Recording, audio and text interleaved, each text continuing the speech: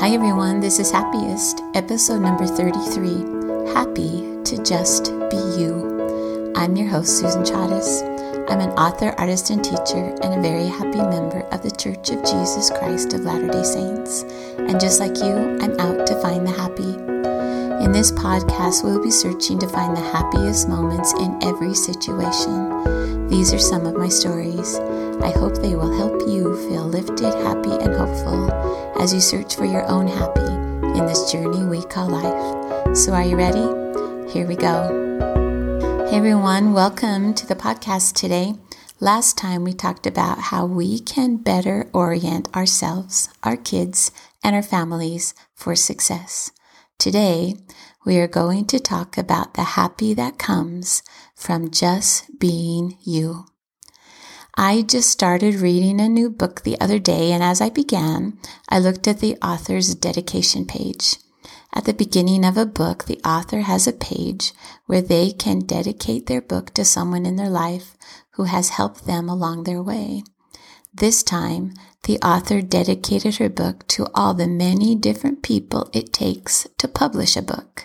Quote, "This book is dedicated to the wonderful team whose dedication and hard work enable me to tell a story. Behind every author, there are editors, copy editors, book cover artists, marketing gurus, print setters, binders, secretaries, and booksellers."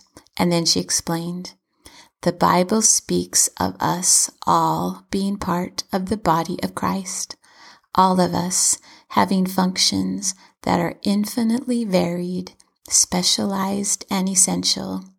Publishing a book is much like that.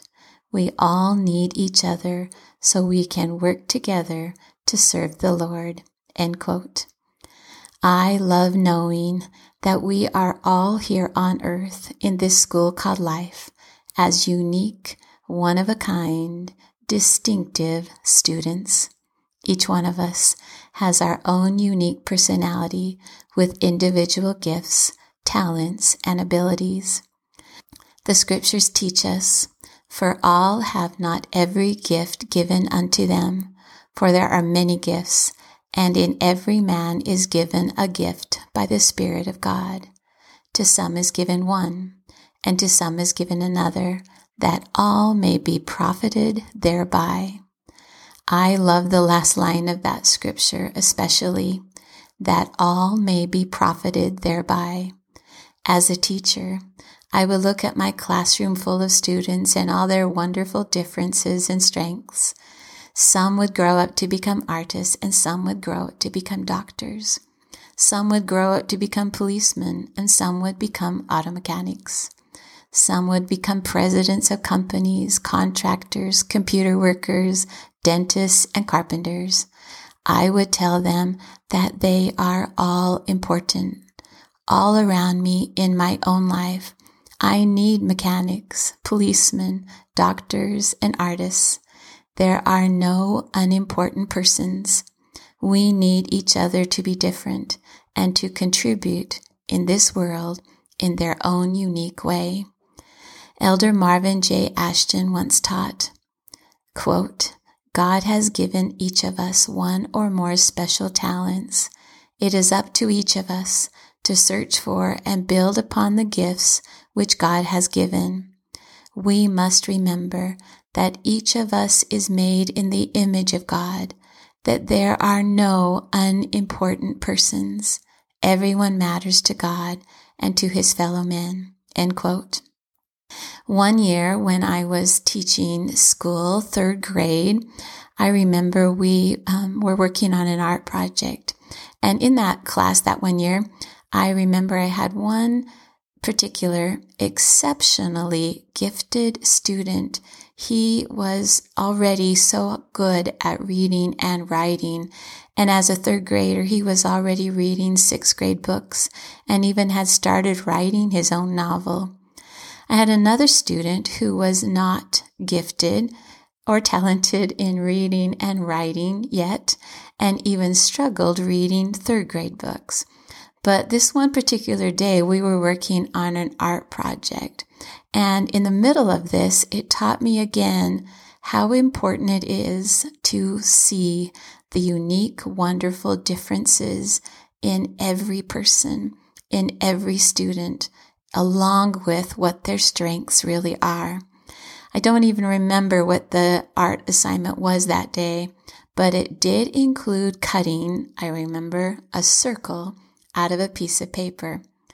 My one student who struggled at reading had already cut out his circle perfectly, and then was going around the classroom helping others who were not so gifted in circle cutting. My student, who was an above-level reader, tried to cut out his, but just couldn't do it. Finally coming up to me for help with a few tears and frustration in his voice, he handed me the paper, and then he handed me the scissors and said, "I guess this isn't going to be one of my strong points." And I love that. And it just really made me stop and think about how everyone has different strengths and different abilities. Later on that year, he wrote a short story called The Art. And I just love that he did that. It was so fun. Once I think we truly get the picture that we are all unique and different, and once we really understand the reason why we are unique and different, then we are able again to stop comparing, and we will be able to start admiring the unique and different strengths and powers we all have been given, that all the world may be profited thereby. Even in our very own lives, I think, when we see someone else's gifts or talents, we may feel that we are flawed in some way, or that because we are not the same as she is, or not as good as he is, we are somehow defective. You are not flawed. You are not defective. You are unique. You are different. There are no unimportant persons. Everyone matters. We need everyone's uniqueness. So, what are your individual strengths and talents and abilities? What are the strengths and abilities of the people around you? How about the members of your family or the people that you work with? How do you learn? And I love this part too. How do they learn something new? And it might be different than how you learn. What gifts do you have? What gifts do they have? And what is unique and special about you that will benefit the world and the people around you? As a teacher and as a parent, I have loved learning about the different ways that my students learn and the various different types of personalities that exist inside a classroom and also inside any family. As a teacher, I learned there are 4 basic personality kid types. There are, number 1, the who kids, number 2, the why kids, number 3, the how kids, and number 4, the what kids. Listen for which personality you are, and then listen for which personality your kids are, or maybe your co-workers, or maybe your teacher, or your mom and dad. Ready? Number 1, the who kids. The who kids are easy to identify. They are people. They're warm, personable, and seem to know everyone. They're connected. They bring people together and love to have everyone together, getting along with everyone. Who people are fun, peacemakers, conflict avoiders. They are loyal subjects and social butterflies. Do you know anyone like that? Number 2, the why kids. Why kids are curious and creative. Their minds are always working, and they're always wondering and questioning in an attempt to change things to make them better. Why kids are fast-paced. They are idea gurus. They're creative, and they rule questions. They are recognition junkies, and they love to ask the question why. I'm sure we've all had a few of those why kids of our own. Number 3, the what kids. The what kids are the doers. If you want something done, get a what person to do it. They are leaders. They are always charging forward and accomplishing many tasks in a single bound. The what kids are fast-paced and result-oriented. They sometimes can be impatient with others, especially if they're not what kids. They are taskmasters and like to be in control. And then number 4, the how kids. How kids are step-by-step thinkers. They are detail-oriented and accurate. They are organized, hate to be wrong, and are sticklers for precision, and they don't like group hugs. If you want something done right, get a how kid to do it. How kids are meticulous, logical, disciplined, slower paced, and they are rule followers. In any classroom and in any family, it might be a struggle to keep up with so many different personalities, and so many different communication styles can sometimes be challenging. The good news is that we need each other, that all may be edified together. We need the what kids to get the job done. We need the who kids to keep morale high. We need the why kids for their good ideas. And we need the how kids to pull all the details together. The trick is learning to speak the other person's language.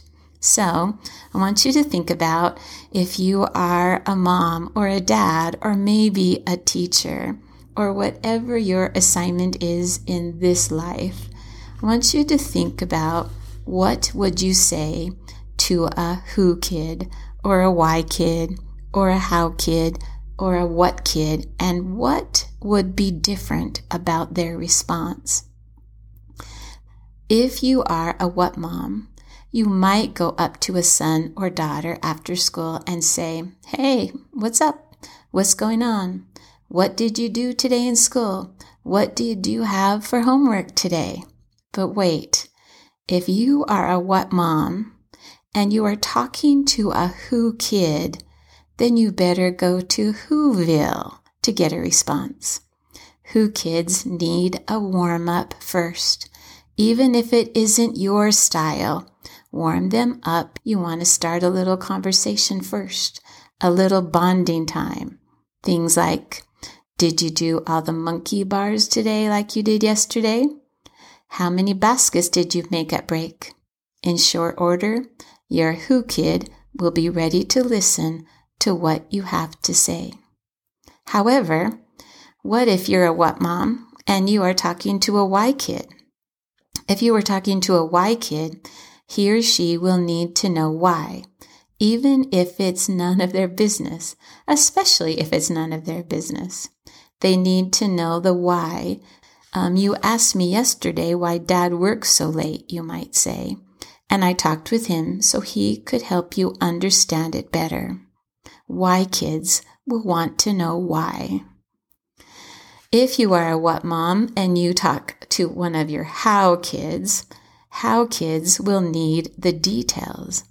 If you want to get a how kid excited about homework, ask kids how long does a roly-poly live in a glass jar, and then have them find the answer while doing their math homework. If you are talking to a what kid, you can just cut to the chase. What do you have tonight for homework? And watch their ears perk right up, and then they'll get right to work, unless they also have a little bit of a who kid in them too. As a teacher, as a parent, I would look at my classroom full of students. at my family and all their wonderful different personalities, abilities, talents, and strengths. Some would grow up to become artists, and some would grow up to become doctors. Some would grow up to become policemen, and some would become auto mechanics. Some would become librarians, presidents of companies, authors, contractors, computer workers, dentists, and carpenters. I would tell them they are all important. All around me in my own life, there are no unimportant persons. We need each other to be different and to contribute in this world in their own unique way. You are a unique and distinctive child of God too.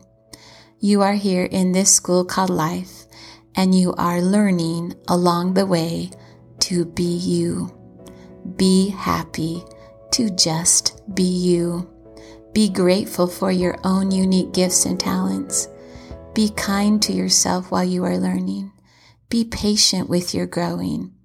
Be happy and ready to share with the world. What are you doing in your own life to keep your soul aloft? It's not always easy. There are days when your life will soar, and there are days when it will not. But there are many things you can do to add lift to your life. Even on those days when the string gets all tangled around your feet, you will be able to look for the happy. That's what this podcast is all about. We are going on a journey together to look for the happiest moments in everyday life, in all situations that will help you to keep your soul aloft. Be ready, because together we are out to find the happy. Thanks for listening today. What makes you unique and different? Think about it, and then write it in your journal, and be ready to allow learning in your own life as you build more happy into you. Bye for now. See you next time.